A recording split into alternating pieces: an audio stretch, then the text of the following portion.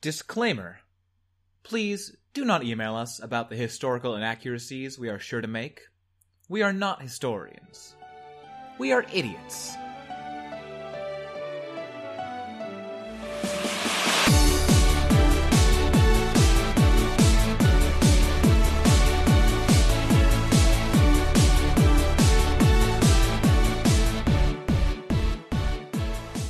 Hi, and welcome to Anachronismo. I'm Max. I'm Kate.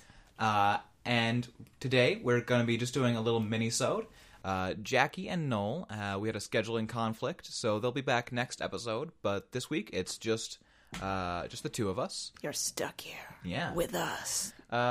We have a theme for this mini-sode, which is historical food and drink, a subject near and dear to our hearts. I am going to be talking this week about Louis Pasteur's revenge beers. And I'm going to be talking about obscure Eastern American edibles. Wink. Oh. It's a pot thing. Is it a pot thing? It's not a pot thing. Okay. So just food then, from Eastern America? Yeah. Like what George Washington drank for milk? Or like delicious history cherries?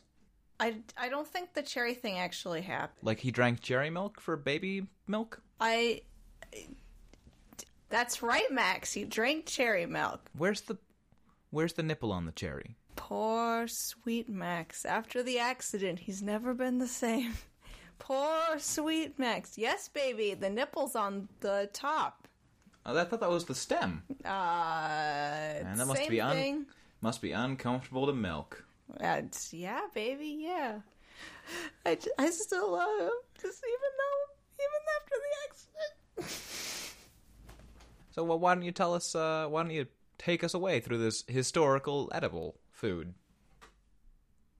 Is that your final answer? Yeah, I'm gonna stick with that. Okay.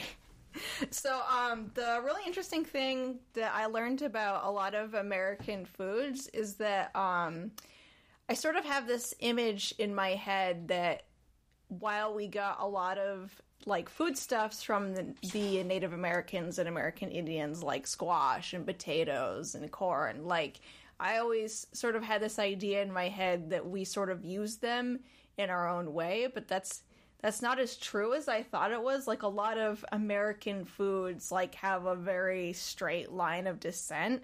Like, especially, like, basically anything that has corn flour in it. Like, hominy was completely invented by American Indians. What's hominy? So, that's an excellent question, young Max. So, hominy is when you take corn and you soak it in water in an alkaline solution, which is usually derived from limestone when you're talking about not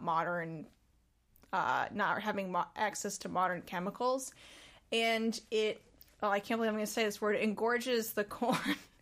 Nice. And makes it like white, and then So this white engorged corn, what does it do? So you dry it out, and then you grind it into corn flour. And like I always had this idea that corn flour, you just take the corn and then you grind it and it's corn flour. But no, like in order to make corn flour like actually work, you have to put corn through this alkaline process. Huh. So it's actually like more complicated than a lot of people realize.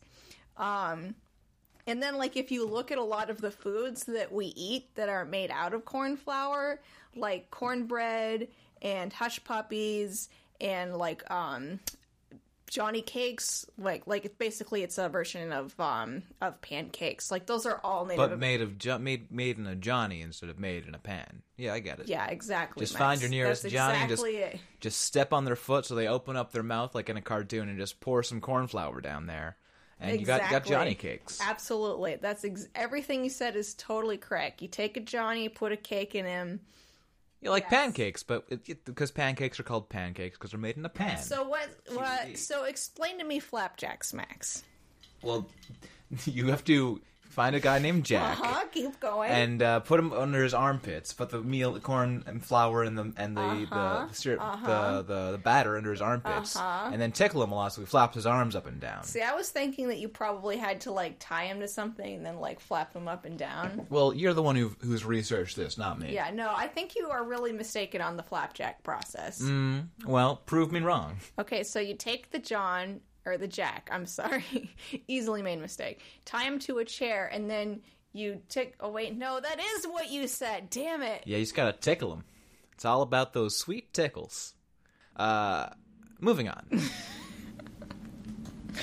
So Johnny cake, they're usually made of wheat now, I think. I don't know, in the north we may have pancakes, and pancakes are always made of wheat flour, but I'm not sure they might eat a corn flour-based variant down south, but the Native Americans almost definitely ate them with corn flour. And then there's some other foods that the American Indians. This is mostly southeastern tribes, like the Powhatan and sort of the same area. But like chitlins and grits is another one. Like all of those foods, they're all like American Indian foods. But mostly what I'm talking about today is not even just foods that come from American Indian tribes, though most of these do, but foods that are not much eaten anymore, or if they are eaten, are kind of unknown. So the first of these foods is fiddleheads, which are eaten a lot where I'm from in Vermont, and a little bit north of there in Canada. And those have been eaten, in Europe since the Middle Ages, and then obviously the American Indians, and they were a popular foraged food in the United States. And you'd go out in the springtime, and the ostrich fern, before the fronds unfurl, they're these little, button, whorl-shaped sprouts, and you'd cut them off and boil them. Let me just say that I've harvested fiddleheads and eaten them back in my home area. Do make sure you boil the fiddleheads first. My family once chose to eat them. Did not know this. There was the projectile vomit was a thing that happened that night. Yeah. Yeah. So make sure to boil your fiddleheads, because otherwise you will poison yourself. The water actually turns black when you do that too. Because that's all the evil coming out. All the evil comes out in the pot. Inside every fiddlehead, there's a little bit of Satan. And right. When you boil it, the Satan leaves because it's not comfortable for it. So you know that song, "The Devil Went Down to Georgia," and he plays fiddle with the devil? I think we've cracked the code. Yeah, it's because somehow fiddleheads. So let me see if I understand what you're saying here. The Devil Went Down to Georgia is a long-coded entreaty to tell the common people that they shouldn't eat fiddleheads, because otherwise they're eating little bits of Satan. It's a parable, if you will. Johnny, in this case, is a Johnny cake maker who wanted to eat fresh, delicious fiddleheads, right? But he had to make sure to cook them first, as is sort of seen through the red-hot fiddling that goes on in the song. I'm ashamed to say, as someone who likes folk music, but I think you have described the plot of the song more than I actually know. So I win.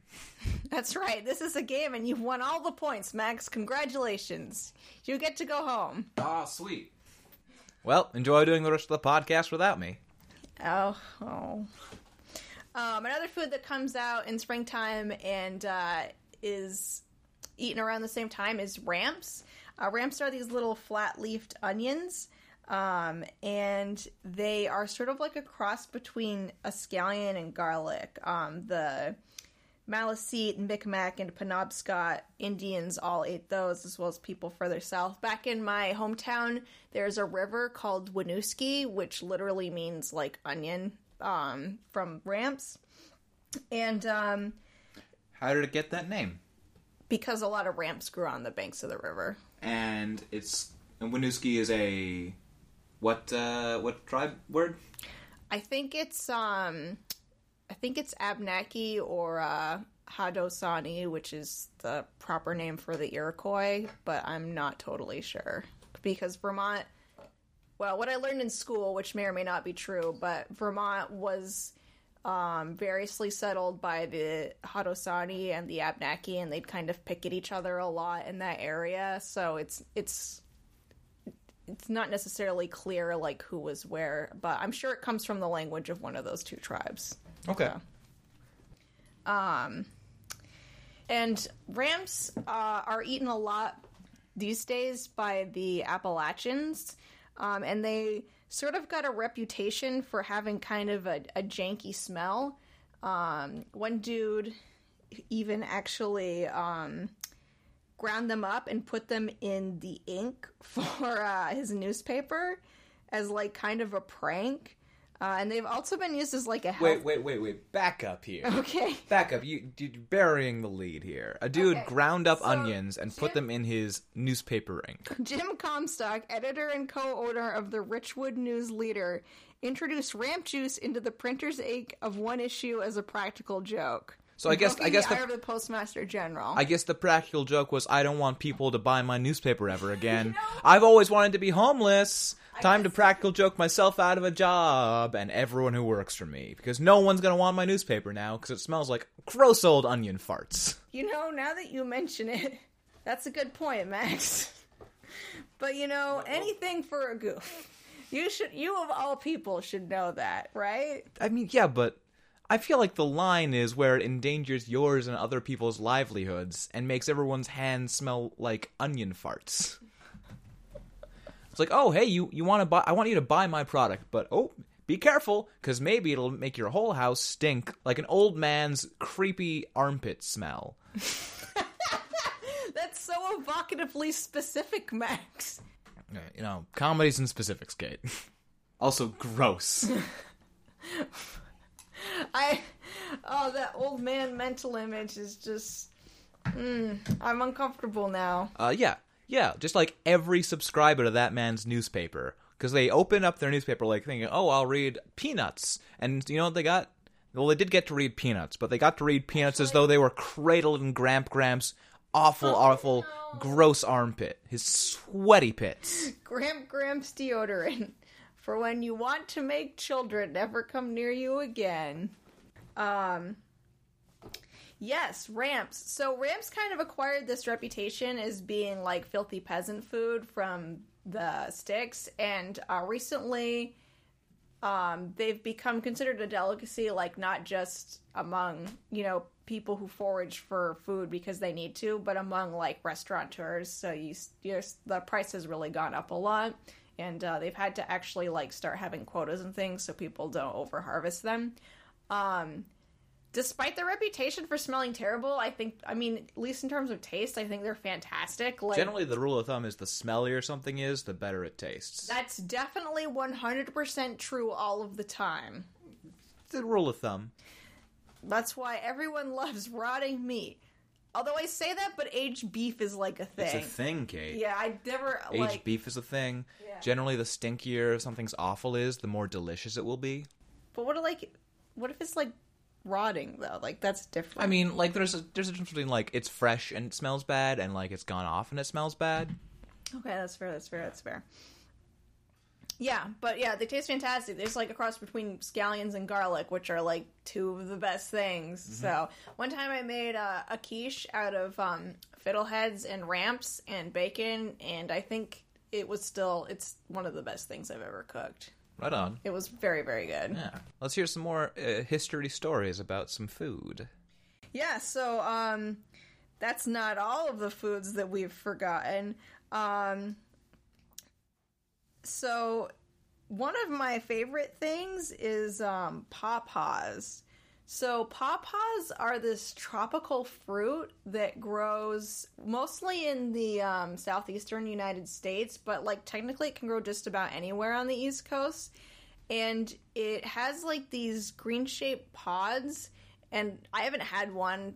If anyone has a pod who's listening to this podcast, please send me one. I really want to know what they taste like, but it's kind of like a cross between a mango and a banana. Okay, it's illegal to send fruit through the U.S. Postal Service.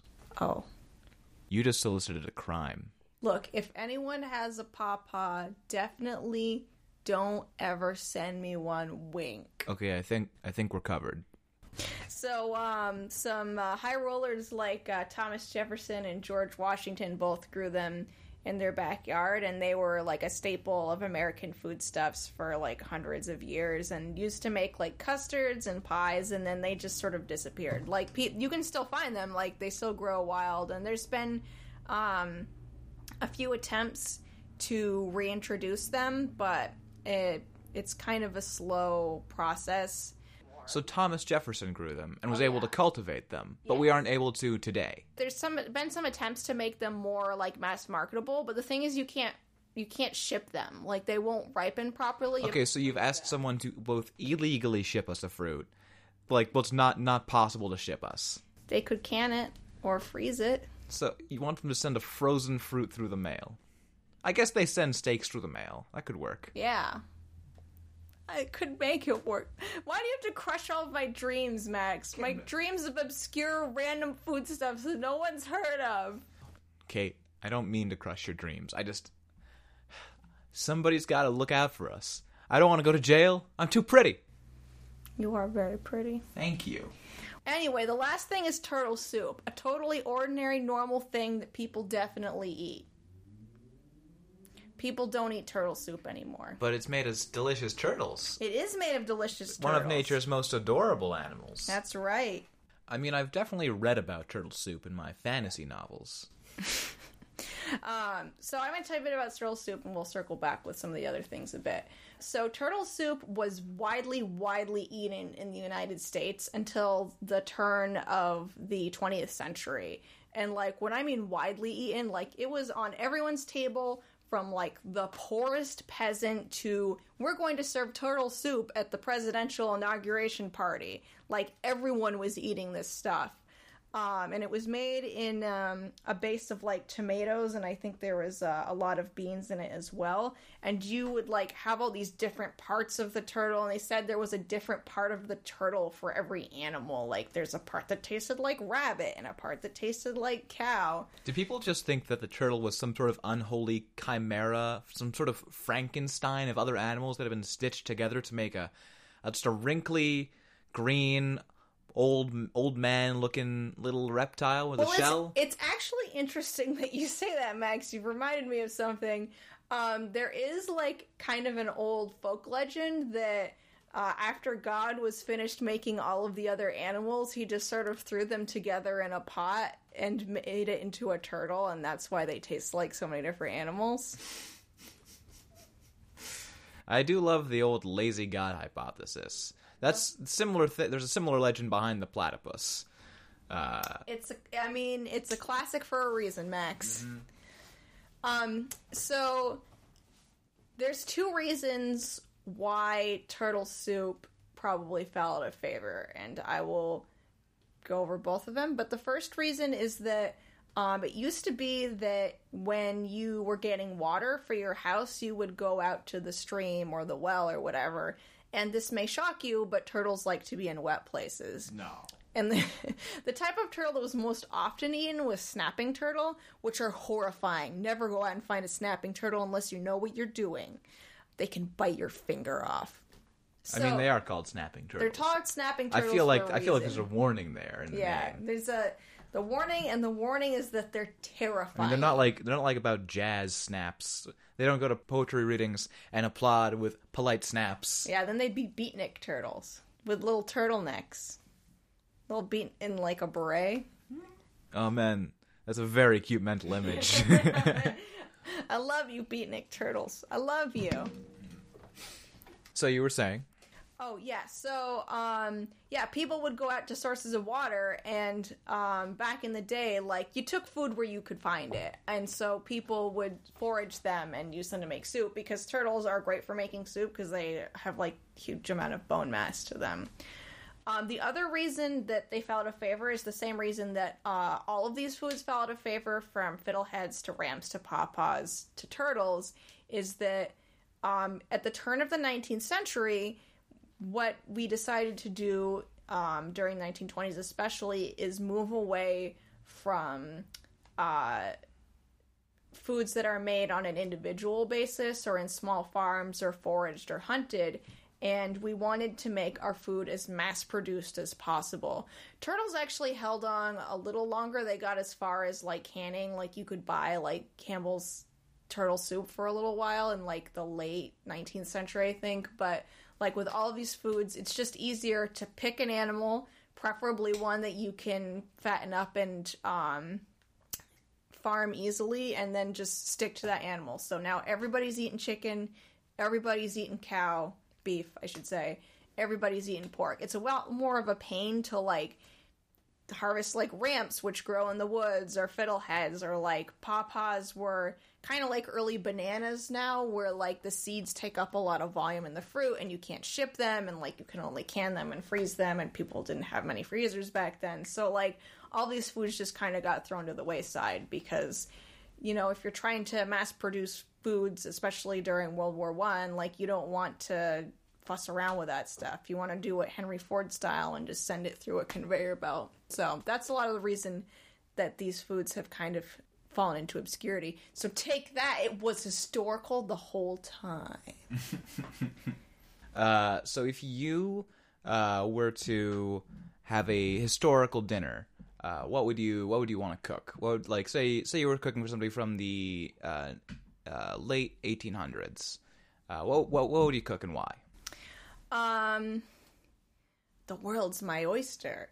I guess, like, if you were doing the late 1800s, I would cook, like, a lot of foods we probably don't eat anymore. Or, oh, you know what I would do is I would cook a game bird like a pheasant, which few people eat anymore because they're pretty much impossible to farm and you have to go out and hunt one yourself. So I cook a pheasant, and then I'd stuff it with American chestnut filling, a tree that is extinct, and then I'd serve it with ramps in the stuffing and fiddleheads on the side, and, you know, like some gravy probably, and maybe squirrel soup to start, which is another thing people don't eat much anymore, but I couldn't find any information about it, so. Okay, yeah. So just a real game casserole. Yes. A delightful, gamey casserole. I don't like the lip smacking sounds, and neither will our listeners. No. Ugh. Well, gross. I mean, you'd probably at least like the stuffing, though. Everyone likes stuffing, Kate. That's just a fact. Oh, and I'd use cornmeal in the stuffing too. Make it extra American. Well, you'd need something to wash all of that delicious game down. And what you might want to reach for is a beer. Maybe a beer of revenge. So, with the invention of the microscopes, or to be more accurate, the ability to make good quality microscopes around the end of the 19th century, because microscopes had sort of been around since around the 1600s, just our ability to make lenses to make good quality microscopes really only caught up around the late 1800s. So, if you were looking through a microscope in the 1600s, you just kind of see a big, blurry, gamey mess. Yeah, well, you'd see a large but blurry, basically. It wasn't very useful for looking at microorganisms, but you could sort of get like a sort of a larger, blurrier look at things. So a lot of things changed because we could look now in good quality at microorganisms, at fingerprints, at all sorts of tiny shit. Yeah, now we could look in a microscope at, like, our spit and be like, what the fuck is in my spit? What is in my spit? Have those been living there the entire time? Oh my god, I hate my body. You know, there's actually a bit in Gulliver's Travels where Gulliver meets the Lapitans, who are a race of just scientific people who can't do anything that is, like, normal in society because they're always looking down microscopes or up at telescopes. They also have a thing where they have little servants that go around who, like, hit them with bladders when they're not paying enough attention to things. I remember that. Yeah. Oh, Gulliver's Travels. Apparently we've both read Gulliver's Travels. Something that surprisingly few people have done. But I mean, maybe there's a reason for that, actually. Well, it's a crazy satire of 19th century society, which isn't as relevant today. Yeah. So, Louis Pasteur, who you may know from making Milk Safe, probably made the most of the new technology. As I said, he made milk safe. He solved the mysteries of anthrax, rabies, chicken cholera, many silkworm diseases, and he contributed to the first vaccines. He also debunked the idea of spontaneous generation, that living organisms could just appear from nothing. And, out of patriotism and revenge, he revolutionized our understanding of fermentation. And it's that last one we're going to talk about today. I wish someone could spontaneously generate me a pawpaw. Baby, Louis Pasteur dashed those hopes a long time ago. Louis, why are you going to do me like that? Louis. Oh!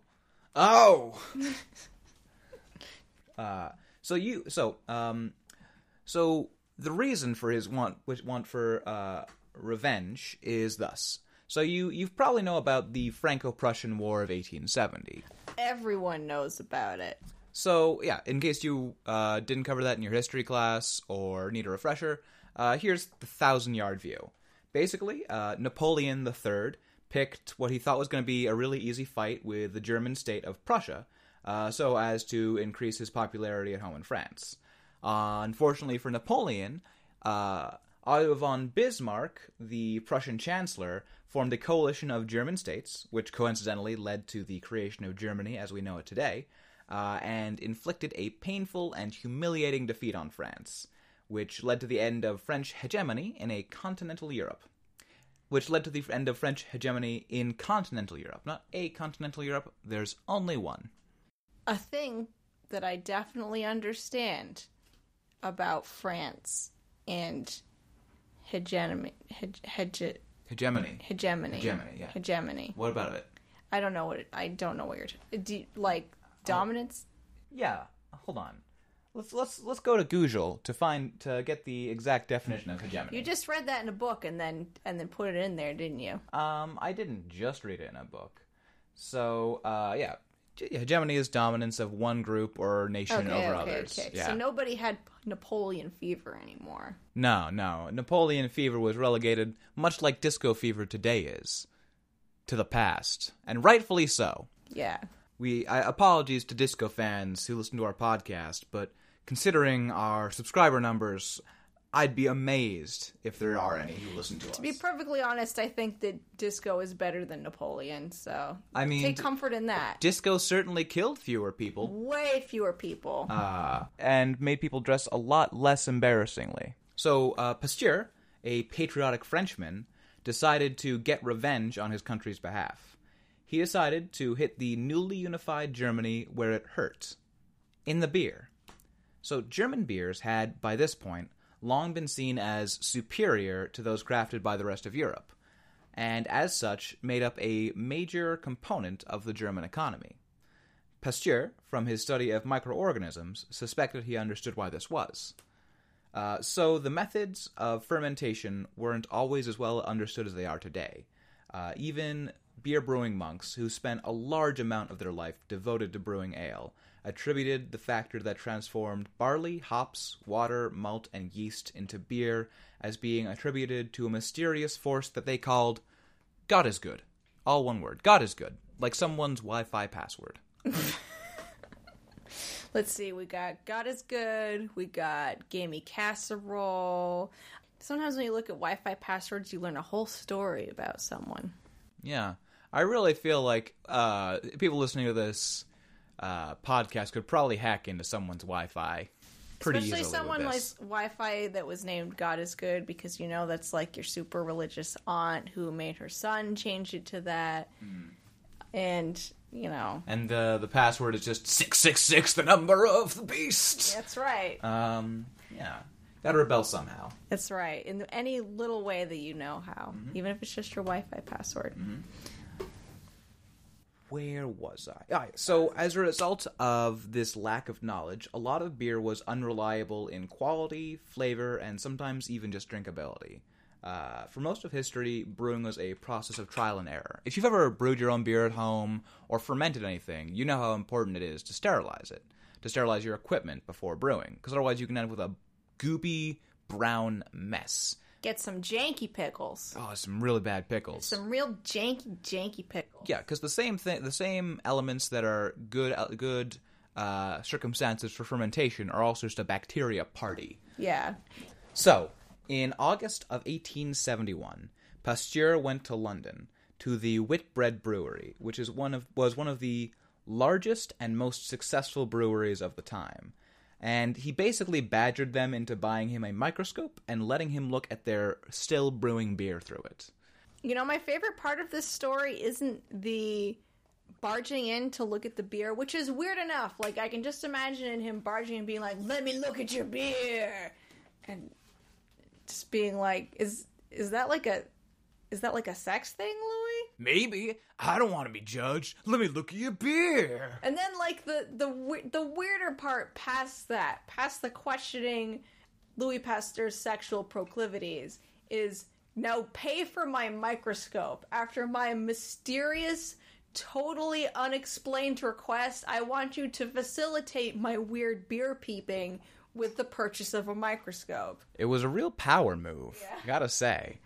Like, why did they ever agree to this? Did he, like, show a little skin or just, like, threaten them with... You don't say no to Louis Pasteur, the man who cured anthrax. He could probably throw anthrax at you. Yeah, I just get, like, if you say, like, "No, I'll never agree to your terms, Louis Pasteur. I'm not a man who will be threatened." He'll be like, "That's right, that's cool, I totally understand." Then he'll hand you a present. He'll be like, "Here, accept this as my apology for my cruel and extremely ill-advised behavior." And you open it and it's just full of spring-loaded snakes, and the snakes are all dusted in anthrax. That's right. Yeah. And then the next time we go to another beer brewer and you're like, "Give me the beer, give me the microscope." They're like, "Anything you say, Louis. Just don't give us a present. Just don't give us the snakes." We'll be honored bound to open it, and we know what's inside. Yes. We have to. I mean, more likely he wrote like some letters or something.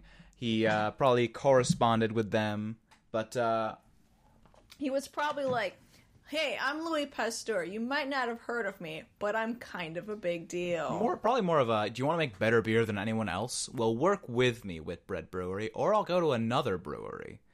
The old competition.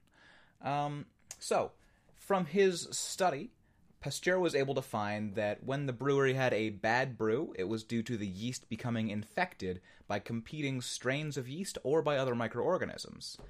He returned to France with that knowledge and published his findings in 1876 as, I'm going to butcher this, Études sur de la bière, or Studies on Beer, which was quickly translated by most major brewers, except by Pasteur's insistence into German. He required that none of his research be shared with Germany, and that any beers developed based on his research be called Bières de la Revanche Nationale, or Beers of the National Revenge. The funny thing is, they thought it was because of revenge reasons, but it was really about is he knew the Germans would just be like really, really grossed out by hearing about competing strains of yeast. They're such a fastidious people. Yeah, so in the end, it was really quite sensitive of him to think about them. Like to the Germans in historic Prussia, it wasn't worth the possibility of making better beer if it meant learning about gross yeast. If they started reading that pamphlet, one of them would yarts. And then another German would see them yarts, and they would start yartsing. And then that German gets seen by a third German, and then we just have a yarts conga all the way around the German border until it was just a whole tidal wave of yarts washing Germany out to sea. Much like the pastry of the Bismarck, Germany would become filled with a... I'm going to stop that there. Filled with yarts? Filled with a gooey, creamy... No bueno. Oh. You thought about people throwing up a creamy, gooey substance, didn't you? No, stop. No, bad. Aw. You did this to yourself, Kate. I did it all for the goose. For you, baby. Those sweet goop goofs. Yeah. Let's wash away that flavor of that goop idea. And let's actually look at two of these revenge beers. So, in 1846, Jacob Christian Jacobson traveled from his home in the city of Denmark to steal and bring home 2 quarts of Bavarian yeast, which were said to be the best in the world, which was responsible for the trademark Bavarian Pilsner. This was before refrigerated vans, so Jacob had to stop his coach constantly to cool the yeast off in water so that it wouldn't spoil. So he was just in this coach with a bucket of yeast, and every time he saw a river, he had to get out and just dunk the yeast in water for a while. Live, my pretties, live! So it took him like 6 or 7 times as long to get home as it took him to get to Bavaria. And as for actually like stealing the yeast, I like to imagine he just broke in one night into a brewery and just with a bucket in his hand and just scurried out the back door into his coach and then had to stop immediately to cool down the yeast again. So you'll come home with me, my pretties, at any cost. So he got it back to his brewery in Denmark and had one of his scientists, Emil Hansen, study it. In 1883, almost 40 years later, Emil used Pasteur's methods to isolate the Pilsner strain of yeast, which, since yeasts are single-cell organisms, allowed it to be cloned.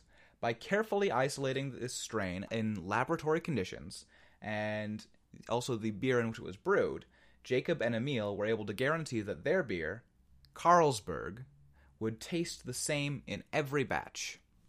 There's something a little sad about that, though. Oh, yes. And we'll get to that in a minute. Our other beer came from Holland, where Gerard Adriaan Heineken lived.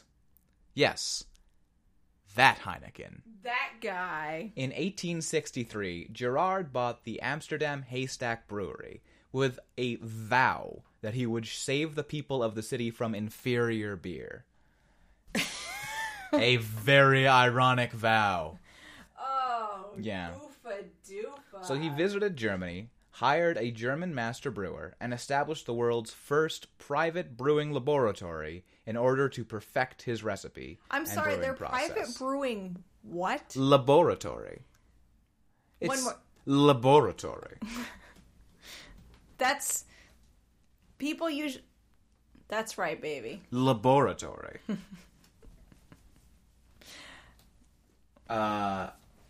So, he established the world's first private brewing laboratory, and in 1886, Dr. Elion, who studied under Pasteur, also isolated a yeast strain from which they were able to culture a pure strain, the Heineken A yeast. So, Heineken and Carlsberg both got their start due to Pasteur's methods, and you can actually still drink these two beers of the national revenge today. The direct descendants of both of these strains of yeast are still being used by Carlsberg and Heineken today, cloned year after year from those first isolated cultures. So, it's a little sad that they aren't better than they are. Yeah. I have a lot of opinions about beer. Yours may differ. You know, if you like Heineken and Carlsberg, power to you. I think they taste like piss. I am still an infant on my beer journey, but of the domestic beers I have had, I think Heineken might be my least favorite. It's appropriate that Heineken and Carlsberg, though, do taste best ice cold, because they are revenge beers. And as we all know, revenge is a beer best served cold. If you went back in time and you could stop either Carlsberg or Heineken from making the... Carlsberg. I would shoot Carlsberg in the head. Okay, whoa. Ice cold. It's also like a lot of the... It would be interesting to see the ripples that happen in history, too, because Carlsberg is now the, bros beer of choice in a lot of Europe and in England, and a lot of Carlsberg marketing has done a lot to unseat British ale, which holds a special place in my part. In your part? Yeah, in my part heart. In my half heart that I traded away because I love beer too much. Carlsberg entirely. It's also it tastes terrible. Heineken at least has a sort of a sweetness to it. Carlsberg, it tastes like fizzy yellow liquid. I love how I didn't even... It tastes like you put a crayon in yeast. Sorry, what were you saying? A yellow crayon. I love how I didn't get even as far as completing the question and like Carlsberg. Oh, I've dreamed of that day. I would go back in time and kill Jacob Christian Jacobson with a shovel. Whoa, that's so specific. Yeah. Well, you know what? Actually, I respect him for stealing that Bavarian yeast. But nonetheless. I love how the thing you respect him for is not, like, pioneering a method of beer production. It's the stealing the yeast part. The best thing he ever did was a crime. I mean, you could say that about the beer he made. Oh. Also, I love how, like, So, here's another question as a corollary to the first question. If you could go back in time and shoot the creators of PBR and Natty Ice. Natty Ice. Natty Ice was a naked cash grab. PBR actually did win a blue ribbon at a county fair, and that's why it's called Pabst Blue Ribbon. I actually think it's a very, like, not good, but it's a drinkable beer. Yeah, no, I've got no qualms with PBR. Natty Ice is just a naked shitty cash grab of ice beer, which was developed to have the least flavor possible. What? Is that for real? That's for realsies. Dang. Yeah. So yeah, that's my story. We've got just enough time for a quick round of What If They Met. What if...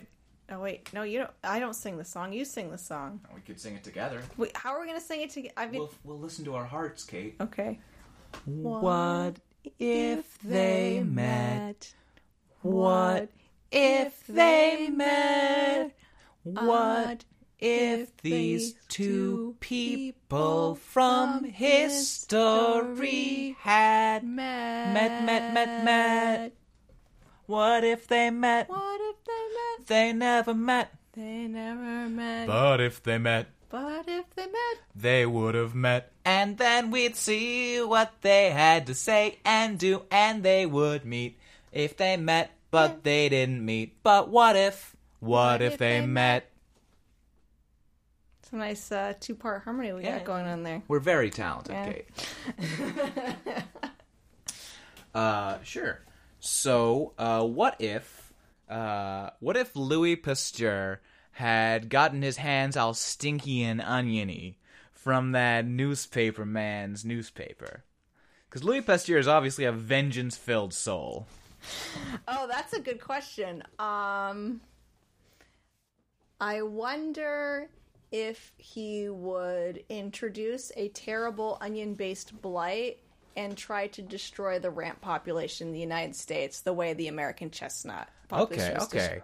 I think he wasn't as much of a... I see what you're saying. Like, he would have just engineered, like, you'd taken anthrax, and he would have just, taken a needle and just shot it into an onion, and then gotten really frustrated when it didn't work. Okay, first of all, that's hilarious. Yeah. Second of all, like, it wouldn't have to be that complicated. He could introduce, like, a pest of British onions or a mold or something. I think what he would have done is he would have examined what makes newspapers successful or unsuccessful, and then published newspapers of Louis Pasteur's revenge. Okay, wait, I have another thought. Maybe he'd engineer an ink that just dissolves and reshuffles itself to say, fuck you, Jim Comstock every time. Just reshuffle into fuck you, Jim Comstock. So why wouldn't he just print fuck you, Jim Comstock over and over? Because he's Louis Pasteur. He's not going to half-ass his revenge. I feel like... That's a chumpskate. After a certain point, you're just printing the same words over and over. Okay, I have So, he sends a wrapped present to Jim Comstock. Okay. And then Jim Comstock opens that present, and then anthrax flies out at him, and a happy birthday note rearranges itself into fuck you, Jim Comstock. Brutal. Yeah. Absolutely brutal. Yeah. What if he just sent him a box full of just German person yarts? Oh, no. Yeah, and a little written description of how the yarts came to be. That's why you don't cross me, Jim. Don't you cross me, Jim. And then Jim starts yartsin', and then the people at his paper start yartsin', and they make that yarts into smelly, stinky ink. They send a newspaper straight to Louis Pasteur, and Louis Pasteur's like, hoist by my own pastard. Yeah, that's a slow release pun that you need to have a lot of prior knowledge for. A lot of prior knowledge. A lot. A lot of prior knowledge. Okay, so what if Thomas Jefferson came to Louis Pasteur and asked him to engineer a more edible version of the pawpaw? Louis Pasteur would probably say, I'm not that kind of scientist. If I can look at a pawpaw under a microscope, yeah, sure, totally. I would totally do it. But what if Thomas Jefferson looked at him real sad and held him just like, pawpaw? Bring me a tiny pawpaw and I'll look at it. Look at tiny pawpaw. Here's my tiniest pawpaw, Louis. Just I found out that this pawpaw is adorable. Come on, make me some pawpaw. Come on, pawpaw. I'll call you Pawpaw? I do not want you to call me Pawpaw. Pawpaw. No, Come on, please Pawpaw, do not come. make me some Pawpaw. No, I'm not going to. Just a little make the little Pawpaw better. Just breed up that Pawpaw. Come on, make up a genetic cloning program from a Pawpaw. Fine, buy me a new microscope, and maybe if you sweeten the deal. Okay, I'm Thomas Jefferson. I have all kinds of science junk. That's right, you buy me a new microscope, because I'm worth it. Louis Pasteur and wears a new microscope. I bet to see a microscope on this finger, Jefferson. Oh, anything for you, my little Pawpaw. I definitely am not seeing anyone else on the sly. Are you seeing Liberty? No, I would never. I'd never betray you, Louis. Are you seeing Benjamin Franklin, that slut? I know, because you're also seeing me. That's gonna do it for us this week here on Anachronismo. We'll be back in 2 weeks' time with a full-length episode, hopefully. If you like our show, follow us on Twitter. We're at Anac Podcast. That's ANAC Podcast. You can email us at itsanachronismo@gmail.com. Please, if you get a chance, leave us a review on iTunes or Stitcher or your podcast supplier of choice. It really helps us find new listeners, and it would just make our day if anytime we see a new one up there. And feel free to tweet at us with your favorite historical stories or goofs or what have you. Let's see here. Is there anything else? Anything you want to plug, Boo? You can check out my Twitter account if you want. It's KRIT_T. It is full of left politics, so if that is not your scene, just be aware. But if that is your scene, you might really dig it. Great. Well, thanks so much for joining us, and we'll see you next week here on Anachronismo.